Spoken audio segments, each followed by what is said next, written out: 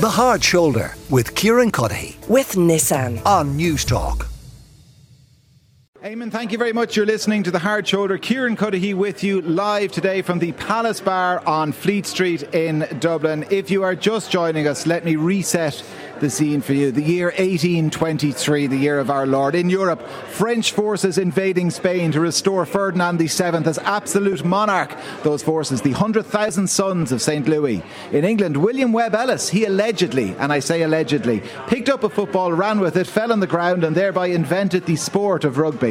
We also, in 1823, we got the Monroe Doctrine. We got the first edition of the Lancet. We got a new Pope, Leo XII. Thomas Francis Meagher, he was born in Waterford, the young Irelander, and ultimately a US Civil War Brigadier General and one of the first governors of the state of Montana, Edward Jenner. He died, shuffled off his mortal coil in 1823. The man who invented and gifted, free of charge to the world, the smallpox vaccine. George IV, or George IV, yes, he was technically our king. The Act of Union, it had come and gone, so Robert Jenkinson over in London, he, the second Earl of Liverpool, our Prime Minister, the famous Henry Grattan, one of Dublin's MPs, as was Sir Robert Shaw of Bushy Park House, Bushy Park in Terenure, basically his back garden. Here in Dublin as well, the Royal Hibernian Academy, that was founded. Daniel O'Connell, he established the Catholic Association, and on Fleet Street, the Palace Bar, where we find ourselves, they opened their doors for the very first time. What an occasion. 200 years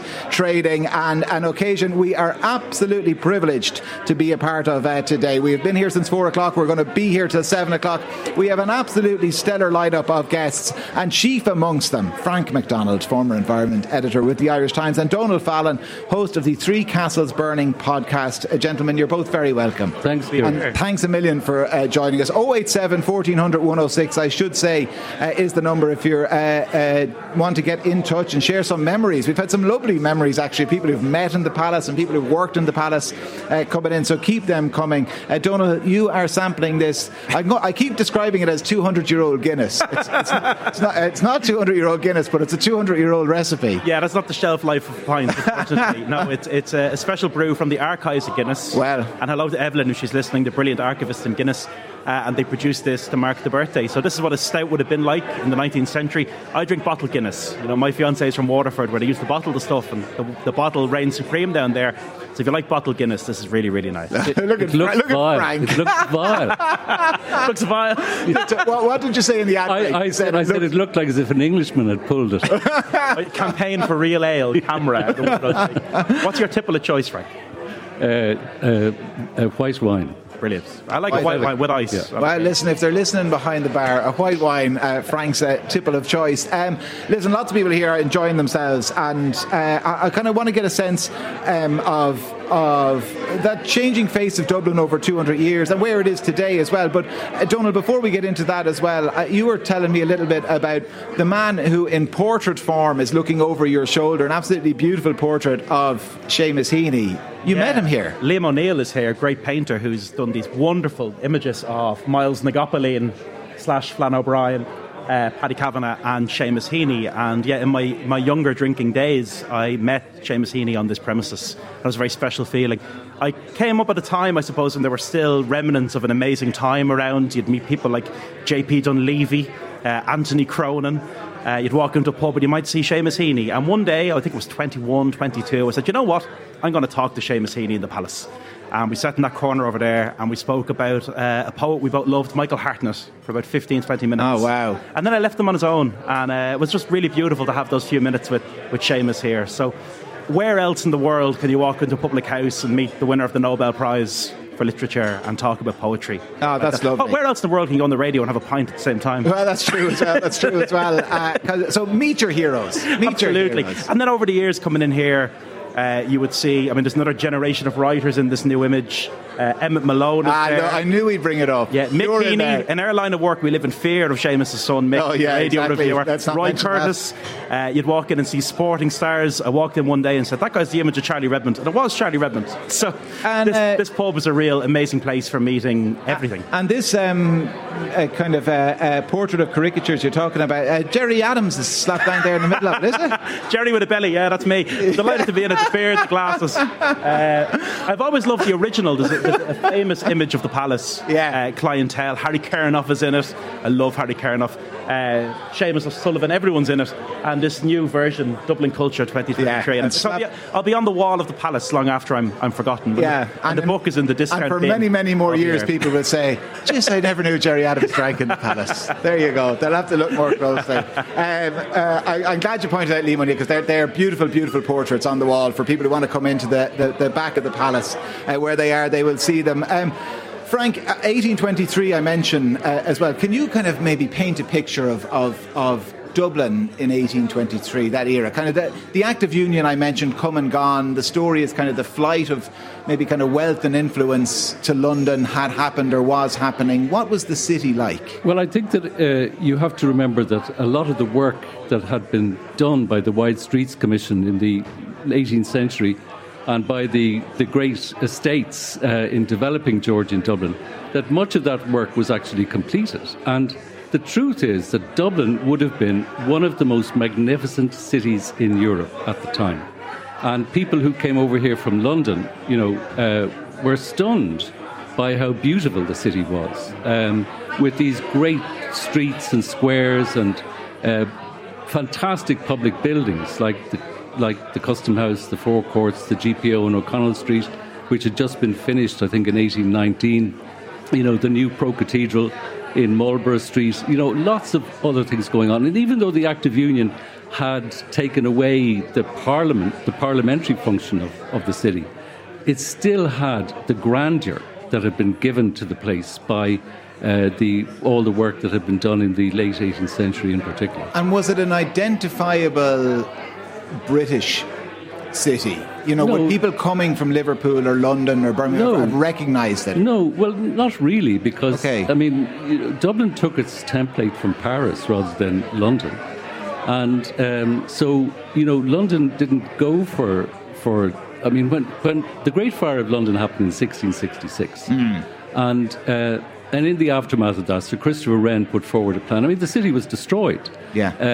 Sir Christopher Wren put forward this great plan to rebuild it on neoclassical lines, with St. Paul's Cathedral as its centrepiece.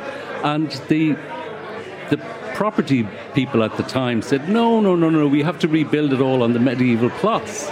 So that's why London, in its core, looks so kind of, chaotic, really. Whereas Dublin had real grandeur, and London didn't really start acquiring that until the early part of the 19th century.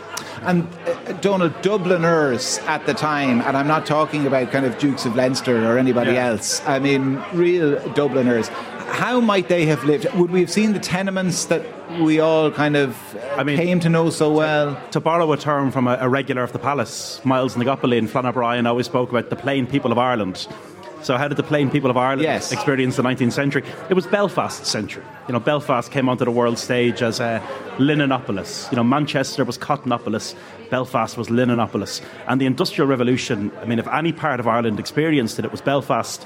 And Dublin was really falling behind. So what had been a great opulent 18th century city, and the way Frank writes about that golden age of Dublin is so beautiful. It was, in the 18th century, the second city of an empire.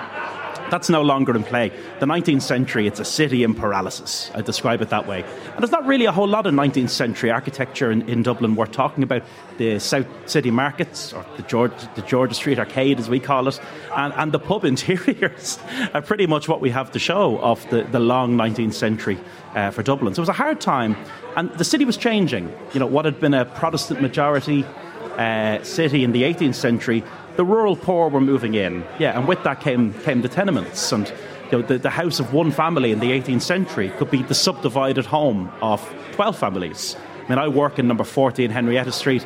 At one point, 100 people lived behind that front door, which is just extraordinary. And was there any scent of revolution or rebellion in the air, kind of the early years? So 1823 we're talking about, but give or take. Parliamentary reform, first of all, then the O'Connell mission, and Daniel O'Connell wouldn't like to see this in my hands. The great political nemesis of O'Connell at one point was Guinness, but the Catholic Association was on the march. People were, the great belief was home rule, bringing an Irish Parliament back to Dublin, as they would later call it home rule. They didn't know what to call it yet, but they believed in the same thing. But a peaceful political reform was on the agenda before revolution was. But the political atmosphere in the city was definitely changing in the 19th century. And Frank, how were people getting around? Well, I mean, I suppose the great development that took place in the 19th century was the development of the railways, and they changed the face of Dublin and also the shape of Dublin very much. The first railway line came into we built in Dublin from between what is now Pearse Station in Westland Row to Kingstown in 1834, the first commuter railway line in the world. And as a result of that, a whole other city developed along that route, particularly in places like Blackrock and Dunleary and Monkstown and so on. And later on, of course, in the other suburbs that would be served by the development of the railways in the 1840s and 50s onwards. And then following that, the tram lines were all put in before the year 1900. So, there was still a lot going on, and Dublin expanded very significantly in that time. And I think a lot of it had to do with a movement of people out of the centre of the city, particularly the middle class. Like, it was almost like the case that as soon as you became middle class, you got out of the centre, because increasingly the centre, particularly the north inner city, was becoming a very poor enclave of deprivation and poverty. And so people were anxious to get away from that to, the clear air and bright sunshine of the suburbs, in effect. And so this was the birth of the suburb. It was. Well, we say suburbs, they said townships. Well, they did indeed. And they had their own local authorities, their own library systems, their own fire brigades, everything. But that otherness, the idea of Dublin beyond the canals as its own entity and its own thing. And actually, I told a lie earlier on where I said there's no great Victorian legacy in Dublin. There is. It's Rathmines. It's the red bricks that are beyond the canals. And, of course, the mainline railway stations, all of which we still have, and all of which are still being used, with one exception, Harcourt Street railway station, that famously Todd Andrews, who this chairman of CIE, when he closed it down in 1959, he claimed it was only being used by a few Protestant solicitors from Carrickmines. Well, plenty of solicitors drinking pints in there now in the Odeon. But it's funny you mentioned that, solicitors. Like, for me, when I was 21, 22, on the pub scene for the first time, I had a map in my head of different pubs and where different people drank. So McTurkle's, rest in peace, that was the fire brigade pub. Okay. Mulligan's was writers/guards. Grogan's was the men who died for Ireland, the Republicans. Yeah. And the Palace was like a GAA/journalist/poets pub in my mind. And that's definitely proven true. And is that why you gravitated here then to Tawdry Heaney? In what guise did you see yourself back then? Poet, before mobile journalist, phones, or budding GAA star, Donal? If you wanted to find someone in Dublin in the time before mobile phones, you did you went on the walk, and you'd have a good chance of finding me here or Grogan's. Well, it reminds me the sadly departed Willie Meehan from Kilkenny, who had a music store in town, and well known to Tom Dunn, actually, who's going to be my guest a little bit later. Famously never bought a mobile. Willie said, ring Clears in Irish Town, ring home, or ring the shop, and I'll be in one of the three or on my way to one of the three, somewhere in between, which is a nice way to live. Bridget says, I used to sketch portraits in Dublin.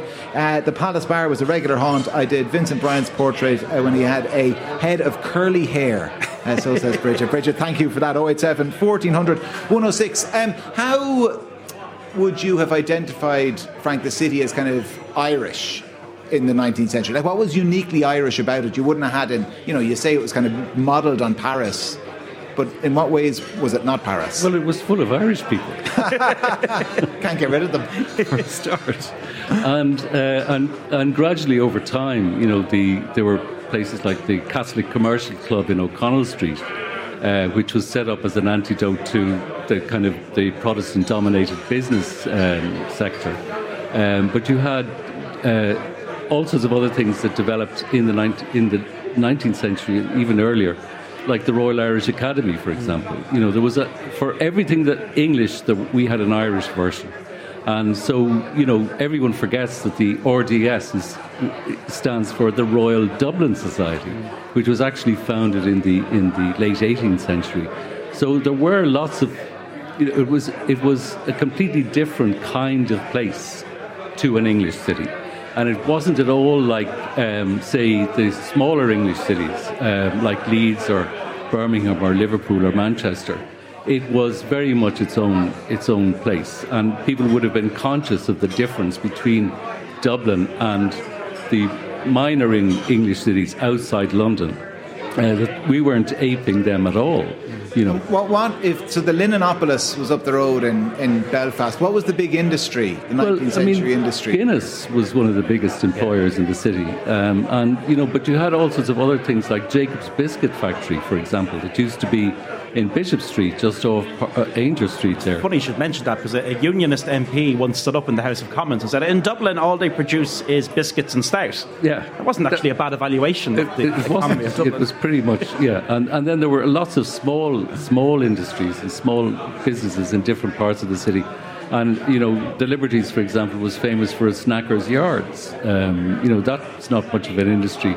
But Guinness was the biggest employer in the city, there's no doubt about it. And its presence was much more visible then than it is now, because you had the kegs of beer being transported down the river on these barges, which had collapsible funnels so that they could travel underneath the bridges. And they would then transfer their cargo to these ships in Dublin port, docked right up to the custom house, to transport the Guinness from here to Liverpool. A relative of mine was recently dealing with a will of another relative who died in the Liberties, Pyro Villas around there, and when they had to dig out the old deeds, it's the Earl of Meath, who they were renting from initially, so that's all around us, that history. How kind of cosmopolitan was the city? Would it have been exclusively Irish and Anglo-Irish, Donal, or might you have seen a bit of a mix? The 19th century city is evolving in many ways, but a very important thing about the 19th century, I'm looking at the picture of William Butler Yeats on the wall here.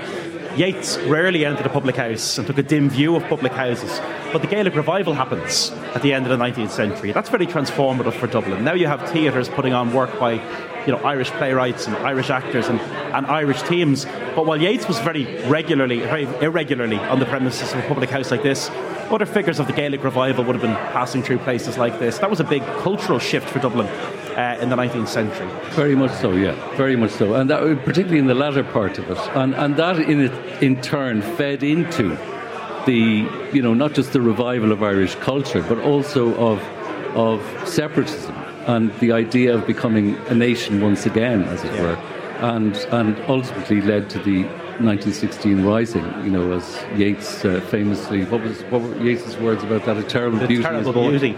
My favourite literary line that I've ever discovered, and I think it's about this pub. Louis MacNeice, the Belfast poet, who falls in love with Dublin. He writes the greatest poem about Dublin, and he conveniently calls it Dublin. He describes the city so beautifully. But he talks about being in Dublin on the day the Second World War broke out. I think he's either in the Palace or he's in McDade's, but for the sake of today, he's in the Palace. Say he's in the Palace, and absolutely. he says, they didn't talk about the war. They didn't talk about the politics of Europe. They were debating the correct version of Dublin street songs. Whatever was happening out there on the continent meant very little. That these literary pubs were their own little enclave with their own little rules and their own little obsessions. That sounds like a great debate for the Hard Shoulder tomorrow. It's Dublin street signs. It's something we might still be discussing. We still discuss. Frank, we talked a little bit earlier. We heard from Eamon Casey, the historian, as well, about kind of the more recent kind of cultural revival that would have been born in rooms like this from the 1940s onwards, when you had that kind of milieu that Donal mentions as well, of kind of poets and writers and everybody else. If we fast forward kind of to much more recent times, and I know this is kind of a big question to start wrapping things up on, but I mean, what works best about Dublin today for you? Well, I think the way I put it is this, that 20 years ago I would have been very happy to bring friends or other visitors from abroad on walking tours around central Dublin.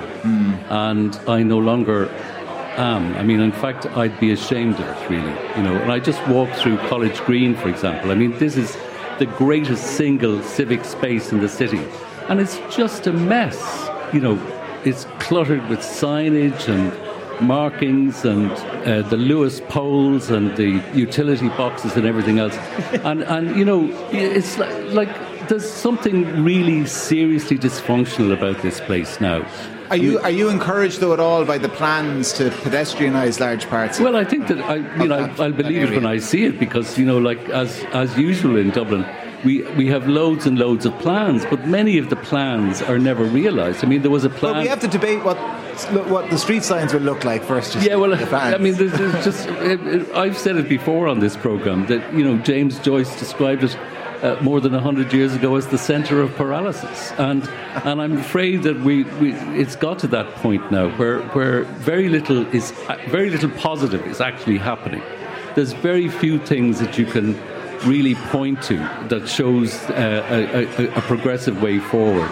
And I find it astonishing that the place is now littered with hotels, and we've built dozens and dozens of new hotels for tourists over the years, and dozens and dozens of new office blocks as well, and hardly any housing right in the middle of a housing crisis. I mean, 20 years ago you could have brought visitors around Temple Bar and showed them these wonderful new apartment buildings and other facilities that were being built in the area. And you could show that off with pride. But now, there's a kind of a coarseness about Dublin that I find really repellent. What motivates tourism? Why do we travel where we go? Because we want authenticity. We want to feel a genuine sense of the city that we're in. And ultimately, if they care so much about making Dublin a city for tourists, they will have to come back to making it a city for locals. Yes. Because tourists will not want to visit a city in which people like me and Frank ask questions like, where's everything gone? Yeah. So we have to get real about making Dublin a better city to live in for those who've made that decision. Well, we will continue that conversation here in the next few minutes on the show. A huge thank you to Frank McDonald, former environment editor with the Irish Times. Donal, you might stick around because you're only halfway down that pint of Guinness. I have to say, Frank and his great book, The Destruction of Dublin, and all he's done since has been a phenomenal influence over me and my work, and it was a great pleasure to share this with him today. Well, that's a very nice thing to say. Thanks very much, Donal. And he's a brilliant advocate. And I'm a great fan of yours too. All right, lads. All right. Take it off air. And Frank hasn't even had a pint. Not yet. The Hard Shoulder with Kieran Cuddihy. With Nissan. Weekdays from 4 on News Talk. Eamon, thank you very much. You're listening to The Hard Shoulder. Kieran Cuddihy with you until 7 o'clock this evening. And if you're wondering what that buzz in the background is, that is because we are broadcasting not from News Talk Studios. We have escaped. We're just down the road, though. We're on Fleet Street in Dublin City Centre, and we are in the Palace Bar, down the back of the Palace Bar. Lots of you will know exactly where I'm talking about, will know it well. It is such a popular haunt, and we are here because it has been a popular haunt for 200 years, 2 centuries, 1823. I think we should sell Marconi House and do the whole thing from here in future. Every day. All week long, off the ball, everything, off the record. You can do it all from here. Well, I think you're onto your second pint in front of me now, so I mean, you'd want to be a regular, Donal, I think, would you, every afternoon? Donal is in.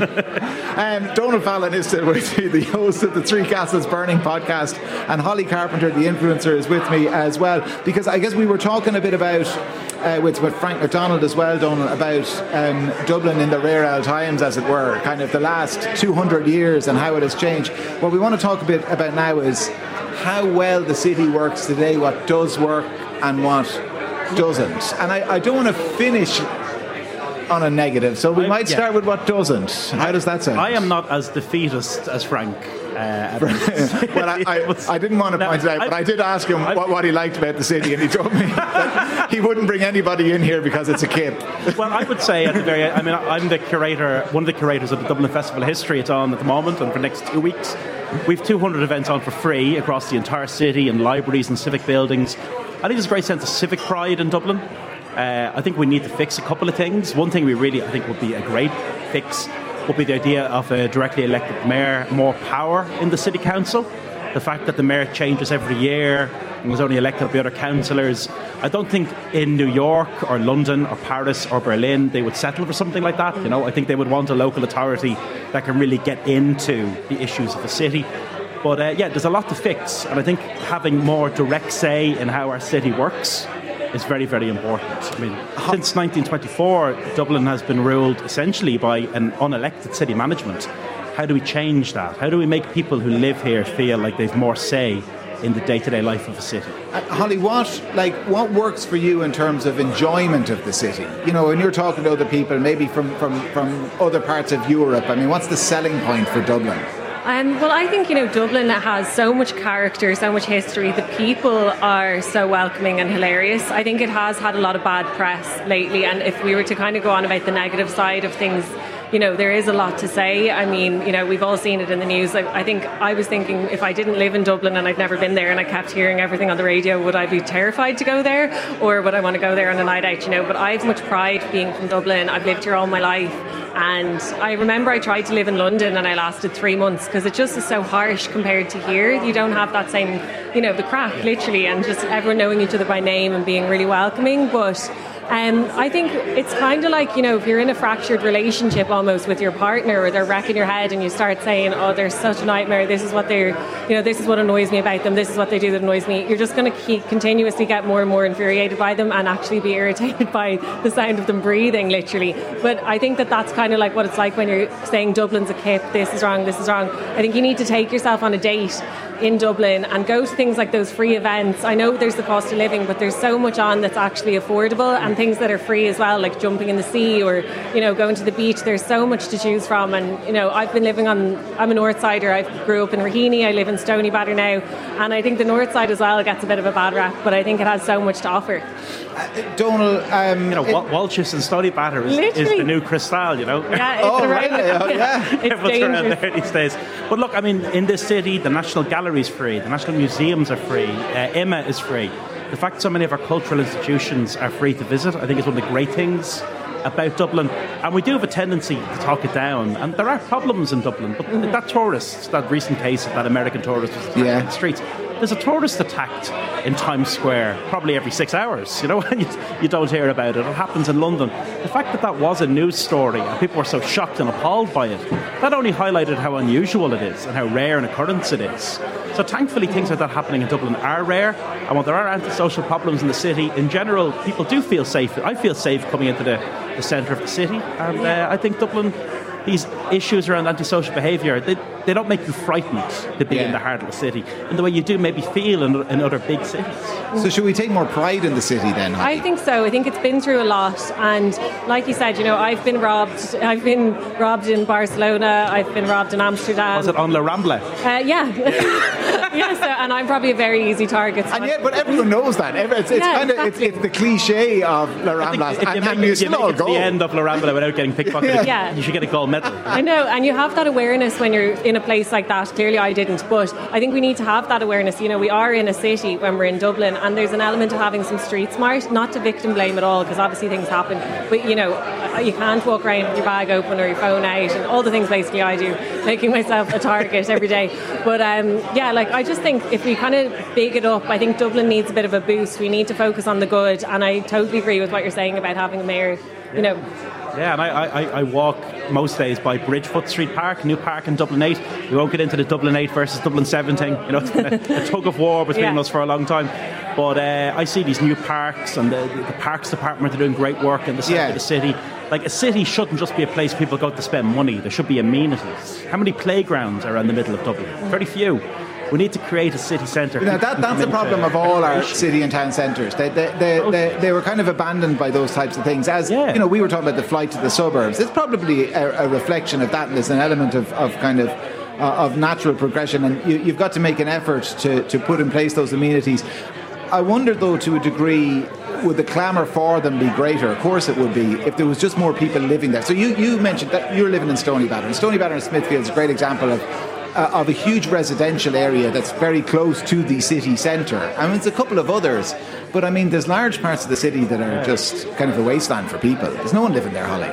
No, I agree, and it's hard to see that as well. And one of the things I love about living in Stoneybatter is that there's people living there that have just moved. There's young families and everything. But then you also have the lads going by the house on the back of a horse, and the horse and carriage is going around. So that's the charm that I love. That there's still little glimmers of old Dublin coming through. And I just think, like I said, we need to be more positive about it. But I love being from Dublin. To be honest, I wouldn't want to live anywhere else in the country. And Donal, I mean, the Valley of the Squinting Windows thing. It's often meant in a negative way. But I mean, what it does is Valley of the Squinting Windows. I love that term. It puts pressure on you, doesn't it, to kind of keep the grass cut and have the flowers watered out the front and all of this type of thing. And I'm actually getting to a serious point, which is that a completely transient population, doesn't have that sense of civic pride. We've all lived in places where we knew we were only going to be there for a while, and you don't have the same sense of pride. So my family were generations from the Liberties, Corn Market, the Liberties, and they were shipped out to Ballyfermot, or as they called it, Ballyfar out. They felt like they're going to the moon, But for me, being back in Dublin 8, I'm in Blackpits near Patrick's Cathedral. I love living in that area. But I'll never be able to buy there because everything that's been built on my street in the last 10 years was built to rent. Yes. And with student accommodation. So, I mean, what we need in a city like Berlin, people live over shops. I don't think it's extraordinary to walk down Grafton Street. No one lives over those retail units. Grafton Street is dead when the shops close. We need to get people back in the heart of the city because the city needs people living in it. And it's maybe it was a reflection of how poor the inner city was in the early 20th century, that the suburban ideal really connected with people. But now I think to get people back in between the canals, Dublin needs that. It needs life in the heart of the city.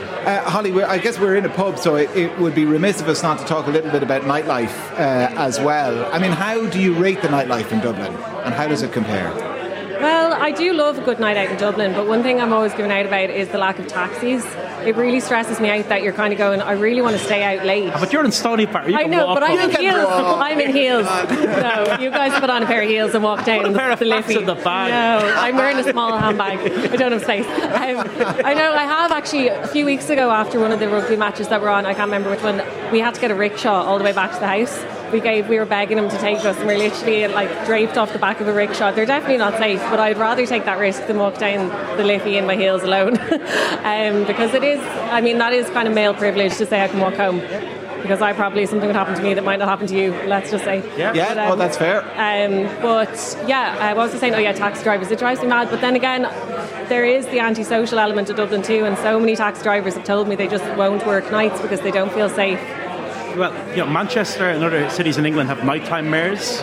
Yes. I'd love to see us have something like that. If we do, I will nominate Sunil Sharp. And I think that battle that he's fought, Give Us the Night, for those later opening hours, I think that's a good idea. It works in other cities. You don't throw everyone out onto the streets at 3 a.m. Agreed. And that's where there's violence, and that's where you get your chip shop warriors. That's a huge problem. To give us the night, to open these places slowly, over time, I think that would be good for Dublin. Martin has texted in to say one of the cool places or cool things about Dublin is you can climb a mountain and swim in the sea on the same day, which I absolutely love. Which actually brings us back to the point about pride, because I lived in Vancouver for a year, and the amount of people from Ireland, including from Dublin, who would look across at the North Shore and say, isn't it amazing to live in a city that's right beside the mountains? Yeah. And I would think, you just came from a city that's I've had such a weird day. Earlier on today, I was at the centenary of a school. Now I'm at the bicentenary of a pub, but I was at the centenary of a school with Damien Dempsey. You weren't drinking pints of that, were you? No, nor was Damien. And I was asking Damien, what do you love about Dublin? And he said, jumping in the sea. Damien goes to the 40-foot, he goes for the swim. And that's a great point. The fact that the world is just beyond the city centre here, and you can walk Hote Head, and you can jump in the 40-foot, that's very special about this town. Yeah. Holly, your favourite thing about it? Well, that's literally what I think too, especially because you can do all of that on the north side as well. We have Hote, we have the airport, we have Phoenix Park. If you're standing in the middle of Phoenix Park looking at the deer as the sun is rising, you do not feel like you're in a city. It's incredible the things you can do if you just get up and get out there. And I also think that although we're in a pub now, I think our drinking culture has changed. I think that people are more open for going out, having a few 0-0s, going to bed at a reasonable hour, and then meeting their friends for a sunrise swim and a coffee and having real chats. I think the big thing is, people are talking more about mental health, and if someone says, you know what, I need a bit of a break from the booze, and they can still go out and be social and have a 0-0 Guinness or whatever and actually follow through with the plans the next day rather than being in a hoop in bed. If you wanted to walk into a gallery in New York City and see world-class art, you'd pay $20-$30 to do it. You could walk into the National Gallery and look at a Jack B. Yeats for free. And I think that's very special, that children in Dublin can grow up with the sense that they can be an artist, they can be a painter, they can be a writer, because it's all accessible. Well, listen, I'm delighted we focused mostly on the positive, actually. It was a really nice conversation to have about Dublin, to follow up the history we talked about as well, Donal. So listen, thanks a million for sticking with us. Donal Fallon, the host of the Three Castles Burning podcast, and Holly, thank you so much as well. Holly Carpenter, influencer. Do you want to plug you have a thing coming up, the dogs? When is that? I actually do. That's this Sunday. So if anyone would like to come along to the Memory Walk in Malahide Castle, it's on Saturday. Oh my God, you caught me off guard there. But you can register on dogstrust.ie, and it's to honour dogs in general, past and present. So if you've had a dog that passed away, it's going to be all lit up, and there's still time to register. Yeah, great stuff. Listen, Holly. 17-year-old dog. What? Do you? Oh my God. Jesus. It's an incredible run, isn't it? Yeah, that is some run. The vet said it's been a long time since there was paperwork in our family. The mutts go on forever. Listen, Donal and Holly, thank you so much. The Hard Shoulder with Kieran Cuddihy. With Nissan. Weekdays from 4 on News Talk.